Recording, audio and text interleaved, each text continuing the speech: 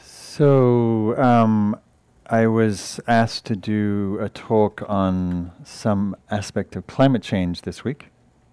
I talked about it a few months ago. So, I was thinking about how I could talk about it from a different vantage point. And then so I was at a conference last week for the Nature Conservancy. They have an annual summit meeting in DC. And I was inspired by watching the video work. We had a talk actually by Louis Schwartzberg. Some of you may know him. He's famous for time-lapse photography of nature, very stunning. And I always find talking about climate change very challenging because it's challenging. Like, how do you talk about something from a Dharma perspective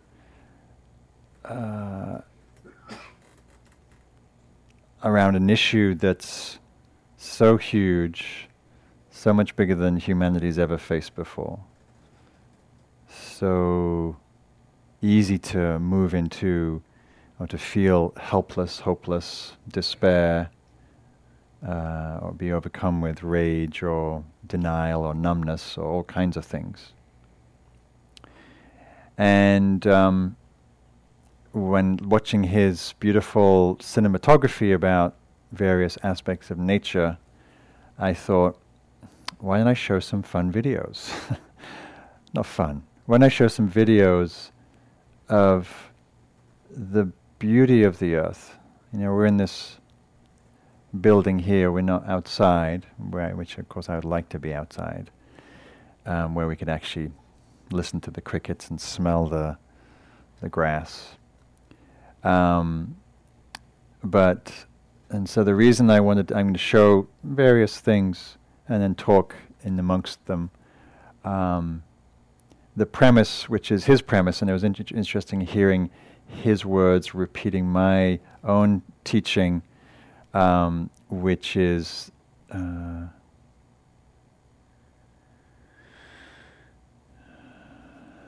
one phrase. The phrase is, we protect what we love. We protect what we love. If we don't love it, we're not so motivated. Right? We look after our kith and kin, our family, our loved ones, friends, etc., because we love. It's the same with the earth. We protect, we care about that which we love, which requires that we actually open our hearts to the beauty, which requires that we actually spend time outside of our little boxes, houses, cars, cubicles, malls, etc., and actually be outdoors to be, to feel that. But second best to that, because sometimes we can't be outside, sometimes we can't be in the wilderness because we've got a job and we've got kids and we've got various responsibilities. And so sometimes even the use of imagery and videos and whatnot is a way of reminding us of the beauty and the majesty and the unrepeatable matrix of life that's called planet Earth. So, and then as this week progressed and I began to be more affected and influenced by Steve's death, I was also aware of the overlapping weave of loss, personal and global, that they're not different, that as vast and as overwhelming as climate change can be, we also feel it as a person, as a human being, and we feel the particularity of that in our relationship to land, in relationship to nature, to our gardens. I was teaching down at Esalen this weekend, and I was talking to a lovely woman there who bought 5 acres and built a sustainable permaculture biodynamic house and garden up in Reading, many years ago, and that was her retirement plan. And then, of course, with climate change, the well dried up, and she dug another well, and the well dried up, and she dug another well, and the well dried up, and she kept digging deeper, and the wells dried up. And still digging wells, still drying up. And this is a very familiar story, right? Where we experience loss firsthand. And of course, we're in this rather desperate drought, praying for El Nino. No signs of it yet, except in the warming waters out in the Pacific.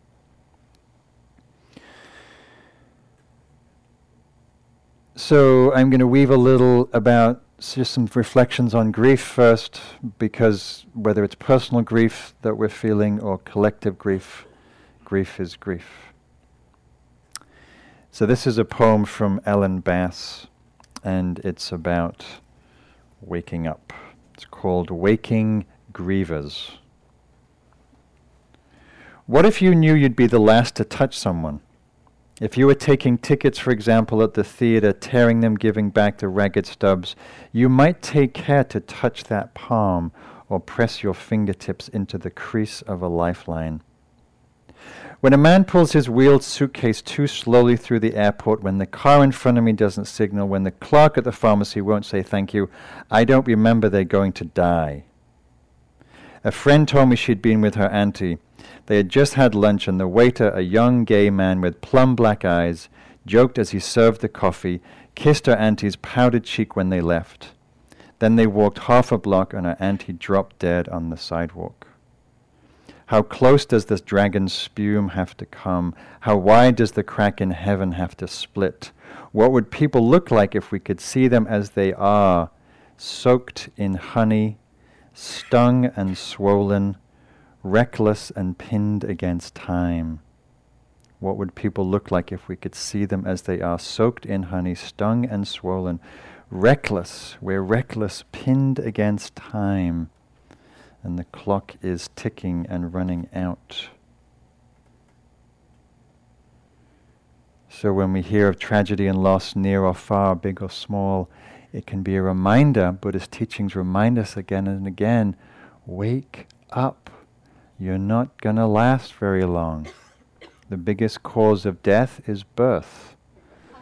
And we're all on our journey, merrily, merrily.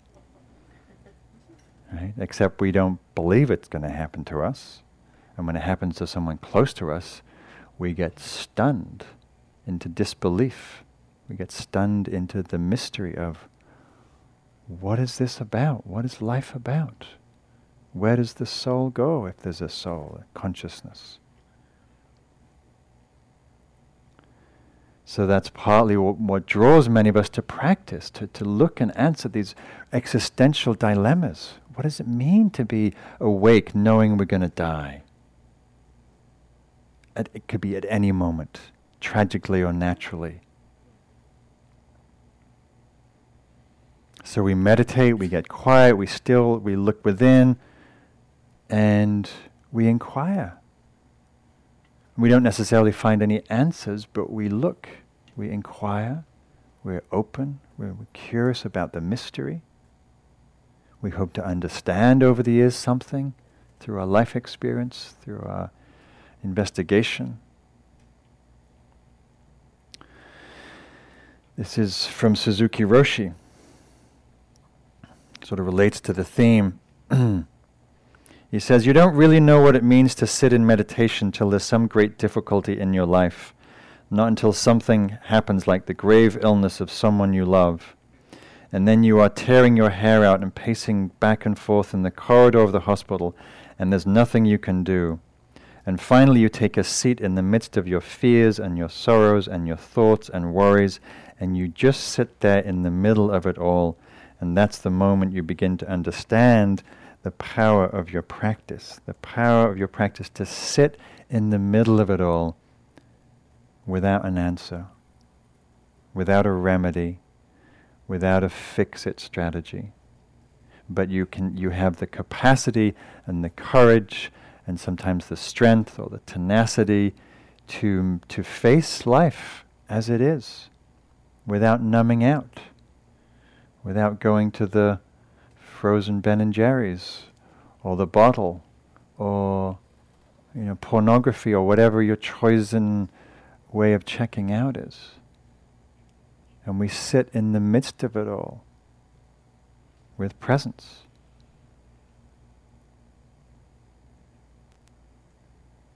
This is from David White.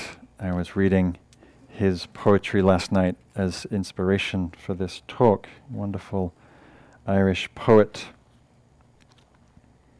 He has a wealth of beautiful poetry about loss.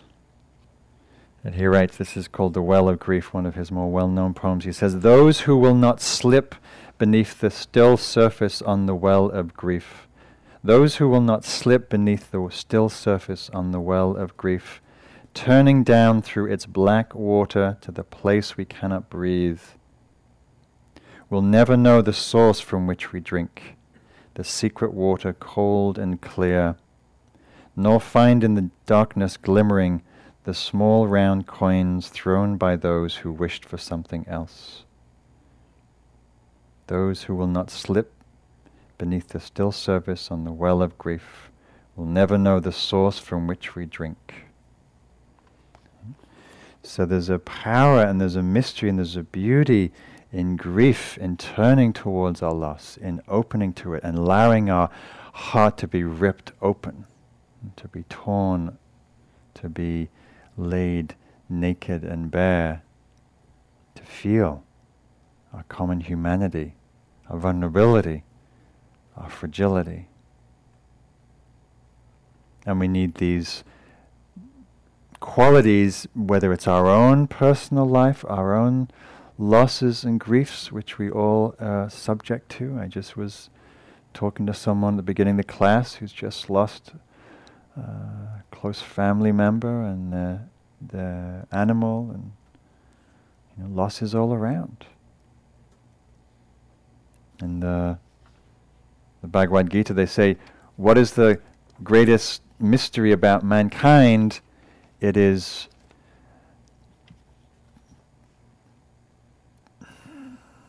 looking around and seeing how everybody's going to die and thinking it's not going to happen to you.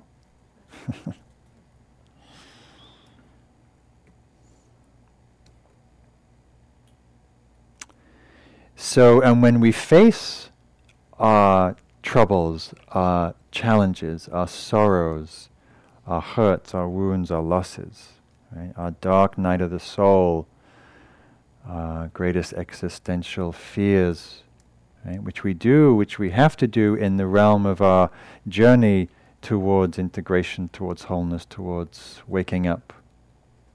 We do that with a kind heart, a compassionate presence. What we find is not weakness in there, but we find strength, we find stability, we find a sense of ground, even though there's a groundlessness, there's a sense of finding refuge in the referencelessness of the world and life, the refuge of awareness, the refuge of knowing, the refuge of truth. And so this is the last poem I'll read. This is from a poet called Rashani, who I know little of except this beautiful poem she wrote. And she writes, "There is a brokenness out of which comes the unbroken. There is a brokenness out of which comes the unbroken, a shatteredness out of which blooms the unshatterable. There is a sorrow beyond all grief which leads to joy, and a fragility out of whose depths emerges strength. There is a hollow space too vast for words, through which we pass with each loss, out of whose darkness we are sanctioned into being. There is a cry deeper than all sounds, whose serrated edges cut the heart as we break open to the place inside which is unbreakable and whole." As we break open to the place inside which is unbreakable and whole. Sometimes it feels, and I'm sure you know this, that your heart's splitting open, that it's breaking open. I don't believe the heart breaks. It feels like that. but it's teaching us about its unbroken capacity, its unshatterable strength. And we see this time and again, the course of human history, being in England and hearing the accounts of Syrian refugees and the tremendous trauma and degradation and violence and oppression, and the tenacity of the human spirit, again and again and again. And we need these same qualities to turn towards this rather collective calamitous grief of climate change, of what humans are doing to the planet, knowingly and unknowingly. We're reaping the consequences of centuries of our actions that were perhaps innocent to start with, and now less innocent in the last 50 years or so, when we've begun to track and know the impacts of our fossil fuel usage, of our coal mining, of our gas consumption, of our various ways that we are eroding the very air and water that we need to survive. It's a very precipitous and powerful, pivotal point it feels like we're facing as a species. Can we wake up collectively enough, quick enough? Can our organisms of society and business and capitalism, can they actually turn quick enough to meet the change that's necessary? I hope so. The jury is out. Climate change scientists know there's no stopping climate change. Climate change is here. It is here to stay.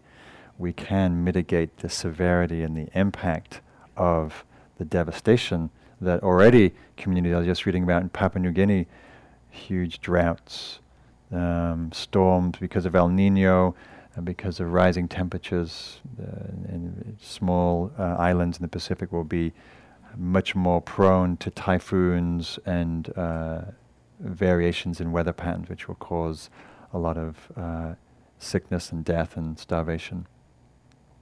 So very difficult times to keep our heart open, to find that unbreakable heart. Yeah? And yet it doesn't help us to keep drowning in facts and gloom and doom. Right? It's important that we go out and we, just as I did this weekend down in Big Sur Coast, dry as a bone as it is, still beautiful, still wild, still waves crashing, still otters playing in the kelp beds, still sunrises blowing our minds. Anybody see the sunset last Thursday? Off the charts. Right? A little bit of smog just to make it a little more interesting, you know. So we need various things in this time. So I want to speak to some of those, and I call them the 4 R's of climate change. And the first, and there's slight sort of taking a liberty with the word letter R. The first is to reacquaint ourselves with the beauty of the earth, to not forget, to take time to immerse ourselves. And we live, if you're living in the Bay Area, we're very blessed. We're blessed by beauty. We're blessed by ocean. We're blessed by forest and this huge range of flora and fauna. So I want to play a couple of videos. Both, I believe, these ones are by Louis Schwartzberg, who's an amazing cinematographer. You can track some of his work on YouTube. And the first is just a very short clip of, I know what that is. We know what that is. Right? That pivotal moment when the Earth was viewed from space, precious blue-green planet. So in this video, this is a very short clip, just to give you a little taste of his work of time-lapse photography, which he's been doing for 35 years. This is just, he talks about the reason why things are made beautiful is because we fall in love, sexually or otherwise, and we preserve and we mate and we thrive and we survive. Whether it's a young baby, a flower. This is a flower opening. Speed it up a little.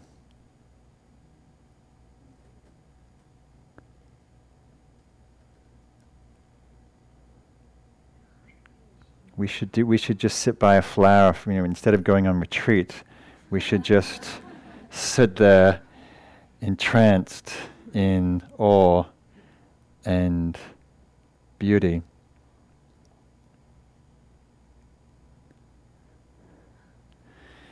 So one of the things that Louis done is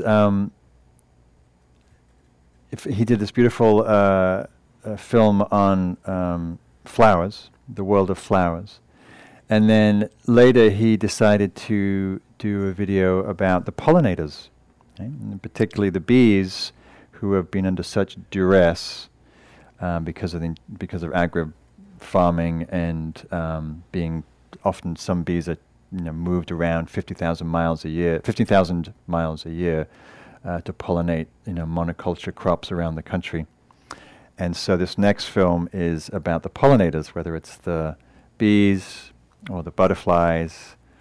And as is being down at Esalen, where the monarch butterflies, it's one of the furthest reaches, the monarchs come from Mexico. So it was just this wonderland of monarchs feeding on the amazing flowers they have there, and bees. And again, just to as I play this next video, to just notice what happens in your heart as you watch and take it in. Hopefully, the tech will all work up and we'll have sound and everything.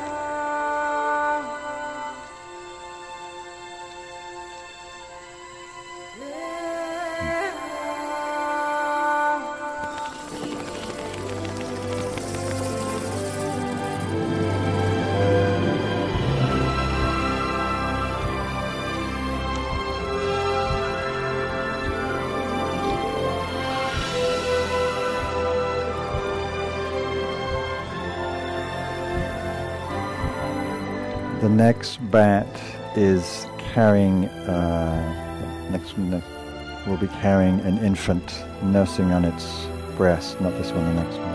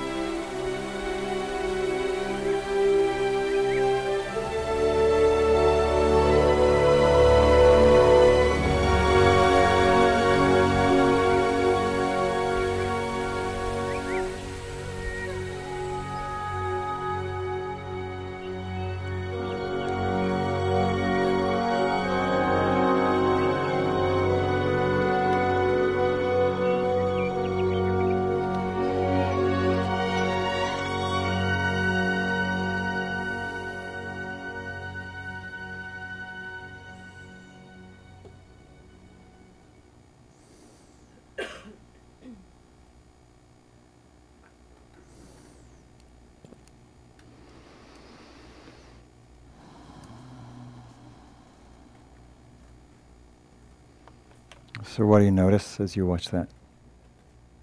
You want to shout out? What do you feel? Softened. Awe. Breathless. Tender. Joy. Gratitude. Yeah, each time you take your spoon of honey, it's a lot of work goes on. I don't know if those insects, whatever they're, bees or otherwise, feel joy, but it seems like when they're in those pollen shoots, they're just like, woo! Yippee! Christmas time! Nature's seductive for a reason, right? It allures us. It allures insects to procreate, allures us to pay attention. Right? It allures us to love, so we take care, so we protect. Right? It's designed for a reason. Right? I'm always in awe that nature, for the most part, is stunningly beautiful to our eyes. Right? It doesn't have to be that. We could be living in a really ugly universe, but we don't. We live in a stunningly beautiful universe. Like, that is mysterious to me. And it also, given the nature of our profound, inextricable interconnection, I don't doubt that there's many, many, many, many, many reasons why this being and consciousness finds nature beautiful. Right? If it was ugly, we might not care so much. Because it's beautiful, we fall in love, in awe, in wonder. We're moved into something transpersonal. That's why we want to go out into it, to immerse in it, to be in it, to protect it. So I was watching, I wish I could have grabbed this video they played at the Nature Conservancy. So they were doing they were launching a fundraising campaign, just a modest campaign to save nature. It's a $5 billion fundraising campaign. Of course, it's going to take a lot more than that, but you've got to start somewhere. And so they played this beautiful legacy video of this grandfather who I assumed was known in the Conservancy. I didn't recognize his name. I assumed he'd been a naturalist all his life and lived in, I think, somewhere in the Carolinas, in the hills, on a river. And it was a letter to his grandson. And started off, "Dear James, I want you to know why you won't be getting your inheritance from me. Because," and then he goes, there's a very beautiful letter. He says, "What I care about most is that you have an earth to grow into, that you have nature preserved, that you have a legacy for your own children and grandchildren. And that's why I've decided to bequeath my money and my estate to nature conservation, which I regard as actually a bigger gift to you, because I hope through those money, through those funds, that it helps as part of the efforts to create preservation, land and water and air." And it was just very touching that again, moved by love, both through nature, through love of his family and his descendants, that he was giving his money in that way. So, what's hard about loving so deeply, as I do and as many of you do, is that it hurts when that which we love is being hurt. Right? It hurts when we hear about species loss, right? When we hear about a species becoming extinct, when we hear about what I read today of the bleaching of the coral reefs. And it hurts when we hear about the declining in numbers of You name it, the list is long. It's hard to keep our heart open, hard to feel the raw pain of that. Hard to even walk around these hills sometimes, knowing how parched and dirt brown, not even grassy, not even dead grass, it's just brown. Knowing that the aquifers are drying up, knowing that we're soiling our own bed. And, as Joanna Macy, who was here last week, and other great teachers remind us, it's essential that we keep our eyes open. It's part of a healthy ecosystem, both to keep the eyes open and also to feel and grieve the loss. It's healthy. So, I want to play, I'll see if I have this in the right order, I hope I do. This next video is pointing to some of the various things that we have been threatened into extinction, some of which are making a wonderful comeback.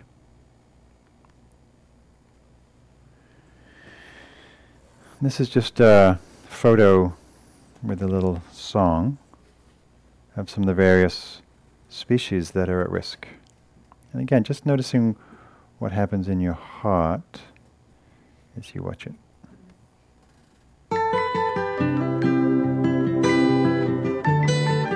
And the words of the song are somewhat instructive.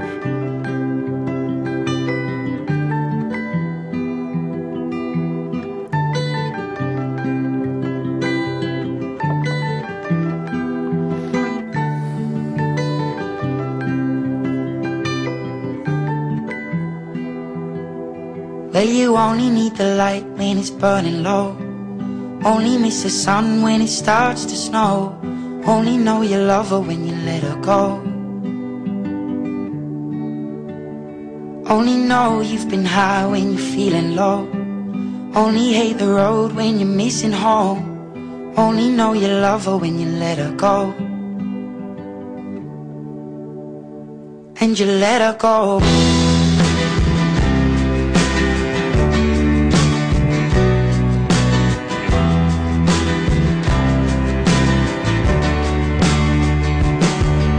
Staring at the bottom of your glass, hoping one day you'll make a dream last. But dreams come slow and they go so fast. You see it when you close your eyes. Maybe one day you'll understand why everything you touch surely dies. But you only need the light when it's burning low.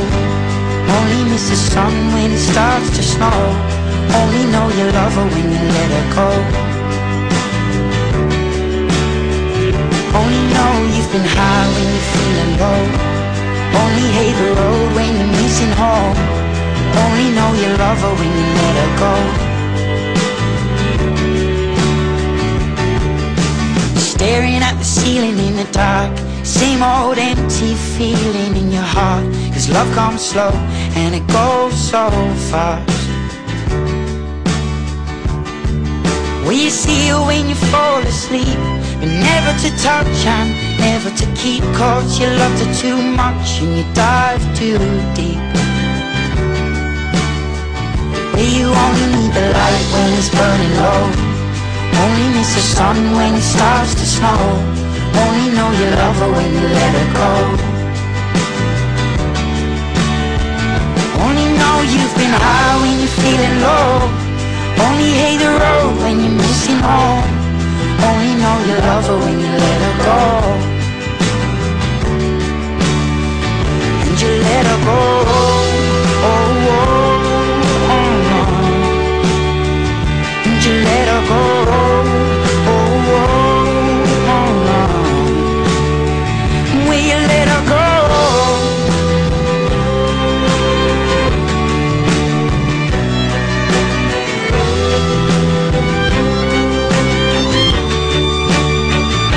You only need the light when it's burning low.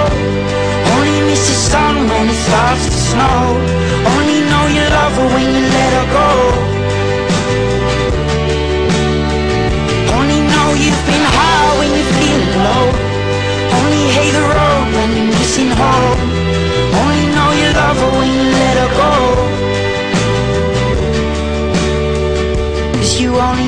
light when it's burning low.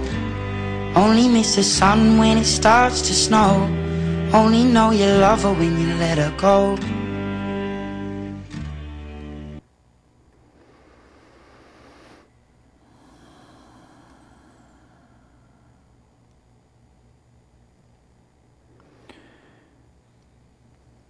So the 4 R's I was mentioning of climate change, the first is to reacquaint ourselves with the beauty of nature. The second is to recognize what we're losing. Right? We're losing a lot. Right? And it's very heartbreaking. It's tragic. It's a travesty. It doesn't need to be happening. It certainly doesn't need to be happening at the pace it's happening. We're in this 5th or 6th great mass extinction.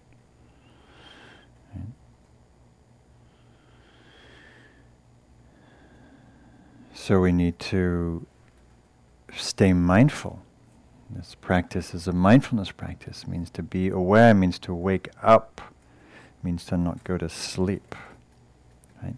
And it's very easy, as I know as much as anybody, we have busy lives, we have our concerns, we're trying to pay the rent, we're, taking care of our families, and there's a lot going on to take care of. And it's very easy to forget that we're heading into the 6th mass extinction, that we're tumbling towards a climate change that's sort of irreversible. Just easy to get lost in, the latest baseball game or whatever it is that we're into.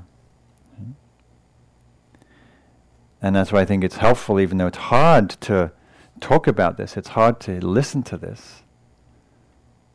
It's also useful, because we go to sleep. Personally, we go to sleep as a species. Right? And if it wasn't for the die-hard actions of a few brave and courageous souls, we'd be in a lot worse shape. Think about the people on the Greenpeace Warrior who, risked their lives to first ban seal hunting and then Arctic drilling and then all kinds of other things. That's courageous work. That's bodhisattva work. A bodhisattva is someone who puts their life on the line to save others. So recognizing what we're losing. The good news, is when we do come together, what I call the 3rd R, which is to reimagine possibility. Reimagine our potential to change and act. That we can make a difference. Slow, incremental. So, because of the Endangered Species Act that was passed almost 50 years ago now, or maybe a little less, there's been tremendous, especially in the continental U.S., North America, tremendous regeneration of species that were really, really on the brink of extinction. Some, like the California condor, a few of those were really down to the dozens of breeding species left. So those who can't see the list at the bottom, there's Steller sea lion, California condor, red wolf, grizzly bear, gray whale, humpback whale have made a tremendous recovery, Florida panther, fin whale, blue whale made tremendous recovery. We see them sometimes in Baja when kayaking. They're now regenerating there also in the Sea of Cortez. So this is also the good news, to know that we can make a difference, that we can make an impact through legislation, very necessary, through, very committed botanists and biologists on the ground, people preserving land, people stopping the degradation of essential habitat. So we have to imagine the unimaginable, as Paul Hawkins said in his response to our climate, in response to the carbon crisis. We have to imagine the unimaginable. We have to imagine a post-carbon world. We have to imagine a post-fossil fuel world. We have to imagine a post-combustion engine society. He said, we'll look back and we'll have cars will be in museums and we'll say, look what humans used to adulate as, as a god, the combustion engine. Right? It will be a relic, hopefully, in 30 years. Because it needs to be, because otherwise we can't sustain ourselves. We'll be driving electric cars or hydrogen cars, or maybe not even driving cars, who knows?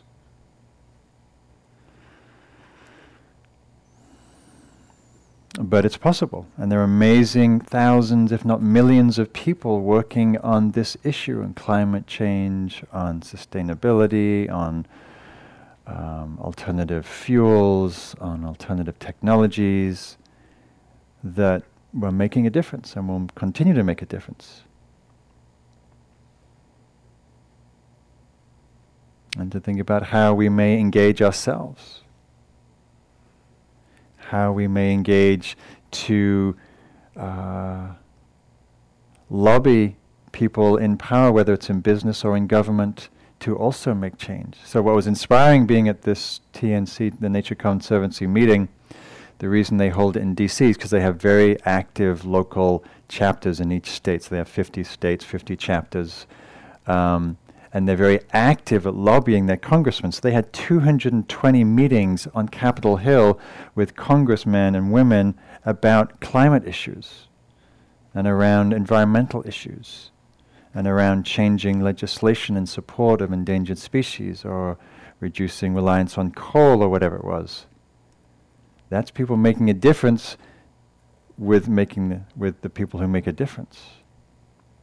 So when I gave my climate talk a few months ago, someone came in to me and said, "That's great, but there's only so much we can do personally. Where change is really going to happen is on a political, governmental, legislative level, corporate level," which is true.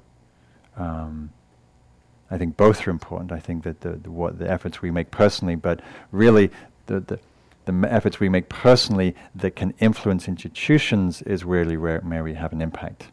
So the campaign to divestment. How many people are familiar with the divestment campaign?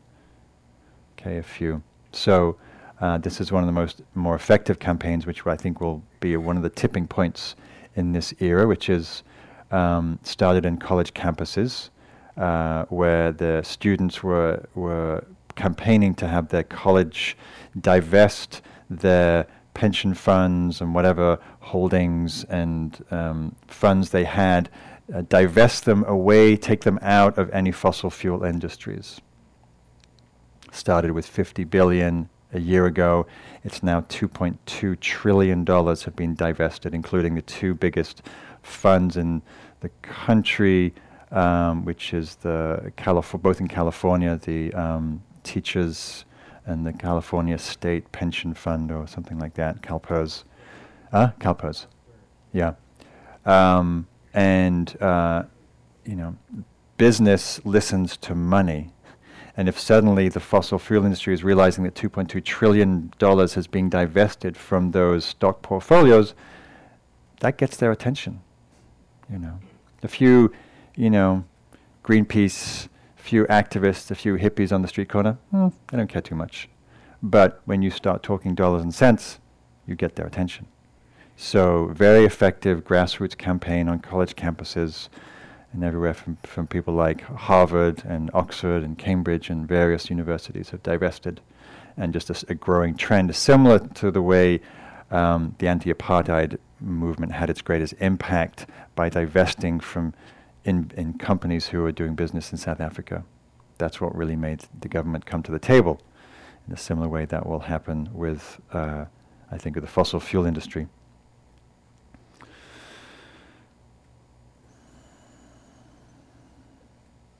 So we have to reimagine a possibility of a post-carbon crisis future. Right? And sometimes we're in the middle of reading the stats, it doesn't look very hopeful. So we have to stay, as somebody, I think it was Paul Hogan who said, visionaries are the real realists. Cynics are the unreal ones. Because often, people, if someone said, you'd spend most of your life looking at a screen 30 years ago, I said, what are you talking about? I don't watch TV. I said, not that kind of screen.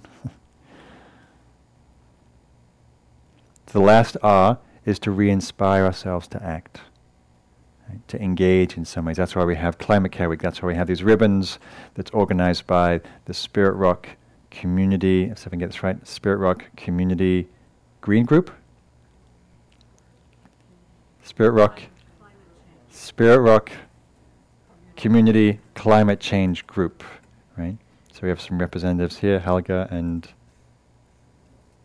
Fola, and who will be, those ribbons will be taken to Paris for the summit. And when I say we inspire ourselves to act, how we act can be in many different ways. We can act with our choices as consumers, with our cars that we drive, with the food that we eat. We can act with our generosity. Some of us are in positions where we have wealth that we can donate, and many people are choosing to do that towards environmental causes. This is from Angela Zarian. This is about acting, and I mentioned this in my talk a few months ago. One of the things I take to heart very much is the words from Joanna Macy. I had lunch with her a while ago, and Joanna's been doing activism work for decades, probably at least 5 decades. And started with the nuclear disarmament movement and holding witness to 3 Mile Island and whatnot. And I said to her, as she often gets asked, as I often get asked, how do you not despair? How do you not give up? How do you not feel overwhelmed? How do you not feel impotent in the face of such calamitous challenge? And she said the most important thing to do is to engage, is to do something, and to not do it alone, but to act with others towards constructive change. Whether it's restoring a local creek in your neighborhood, to going to Paris and demonstrating, to forming an awareness group in your area around various environmental issues, campaigning again in lobbying in Washington, whatever it is. She says, it doesn't matter if you succeed, that's not the point. That was a very, very, very radical statement. It doesn't matter if you succeed. The point is you engage and you act with others, and that diffuses the despair and the disempowerment, which is such a grip and a sap on constructive change. So this is from Angela Zarian, who was a wonderful teacher who drew her wisdom from the native indigenous traditions.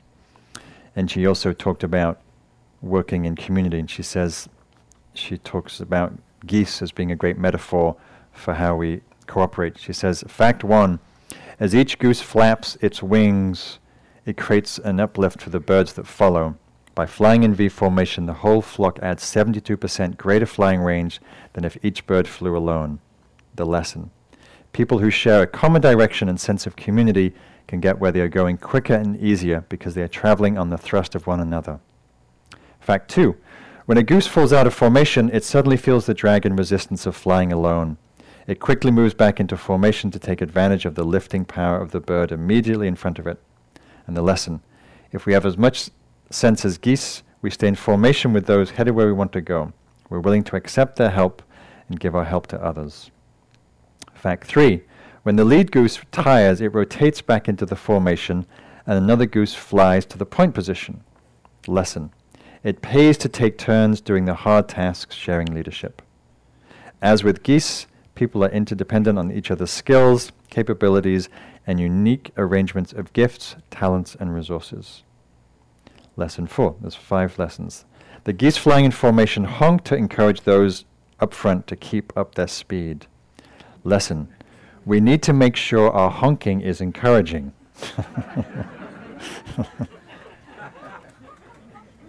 Point taken. In groups where there is encouragement, the production is greater. The power of encouragement to stand by one's heart or core values and encourage the heart and core of others is the quality of honking we are seeking. Fact 5, when a goose gets sick, wounded, or shot down, 2 geese drop out of formation and follow it down to help and protect it. They stay with it until it dies or is able to fly again. Then they launch out with another formation or catch up with the flock. Lesson: if we had as much sense as geese, we will stand by each other in difficult times as well as when we are strong.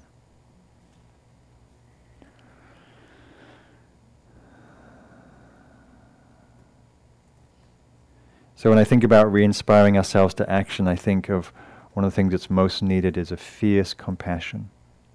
Right? Sometimes we think of compassion as a soft, kind, tender quality, but also compassion is fierce, like the mother tigress protecting her young. Right? Fierce, strong, powerful, grounded, rooted, just. Right? And I think about those Greenpeace activists on their little boats fighting against huge odds, against whaling or against whatever it is they're taking on. That's fierce compassion. Right? It's strong, it's powerful. It makes a difference, changes lives. So I want to close with another video and a couple of quotes. So this is, well, maybe I'll read this poem. This is kind of a good poem that kind of leads into there's a couple of videos. I'm not going to show one of them because that will just make you weep all the way till you get home. I'm going to show you one that's also going to open your hearts. I'm going to save you from more grief. This is from Jack Gilbert, a wonderful poet, called A Brief for the Defense, or it's part of this beginning part of the poem. Sorrow everywhere, slaughter everywhere. If babies are not starving someplace, they're starving somewhere else. With flies in their nostrils, but we enjoy our lives because that's what is asked. Otherwise, the mornings before summer dawn would not be made so fine. The Bengal tiger would not be fashioned so miraculously well. The poor women at the fountain are laughing together between the suffering they have known and the awfulness in their future, smiling and laughing while somebody in the village is very sick. There is laughter every day in the terrible streets of Calcutta, and the women even laugh in the cages of Bombay. If we deny our happiness, resist our satisfaction, we lessen the importance of their deprivation. We must risk delight. We can do without pleasure, but not delight, not enjoyment. We must have the stubbornness to accept our gladness in the ruthless furnace of the world. To make injustice the only measure of our attention is to praise the devil, whoever the devil is. Okay, so I'm going to close, not with this. Well, this is a beautiful video. At some point, I'm tempted to show it, but it's very heartbreaking. So this is a tar sands video with Joanna Macy and Jennifer Barrison, who's a wonderful singer-songwriter. And it's about the travesty that's happening up in Alberta with the mining, strip mining of the tearing down of virgin boreal forests and excavating these open pit mines that you probably know about in the tar sands that size of the United Kingdom being mined. So you can watch that in the comfort of your own homes. It's a very beautiful film, but I want to leave you with a slightly more joyful note. So let's see if we can get to this. I'm going to have to do some fiddling around here. This would be interesting how I can do this. How do I do that? Getting there.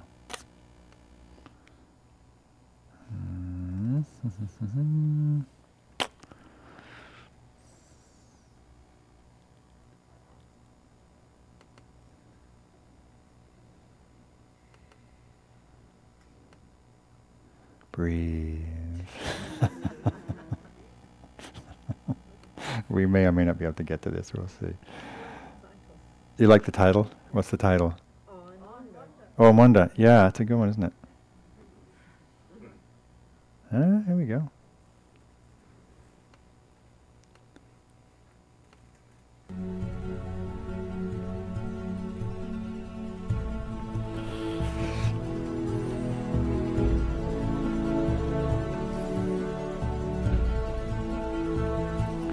Reacquainting ourselves with the beauty of the earth. Our sacred duty.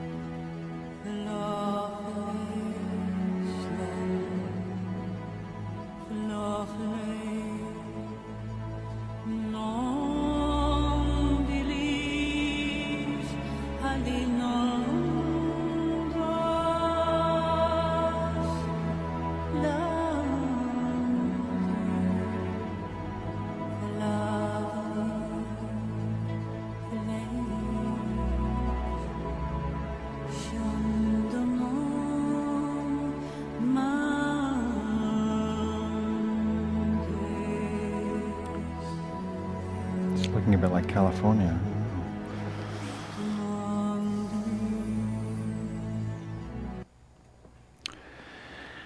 Okay, we could go on, but I'm aware of the time. So, just last thoughts, really. As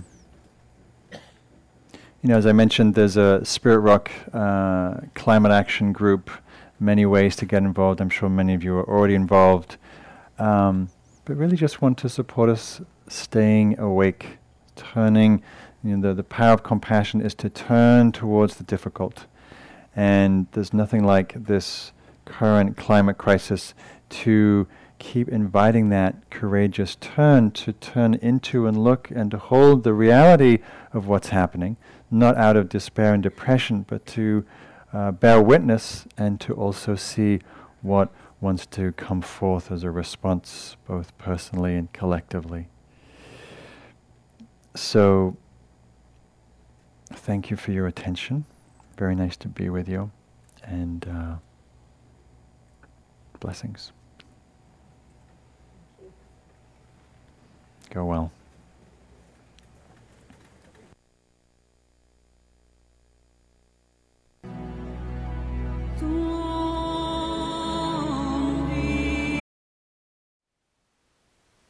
Thank you for listening. To learn how you can support the teachers and Dharma Seed, please visit dharmaseed.org/donate.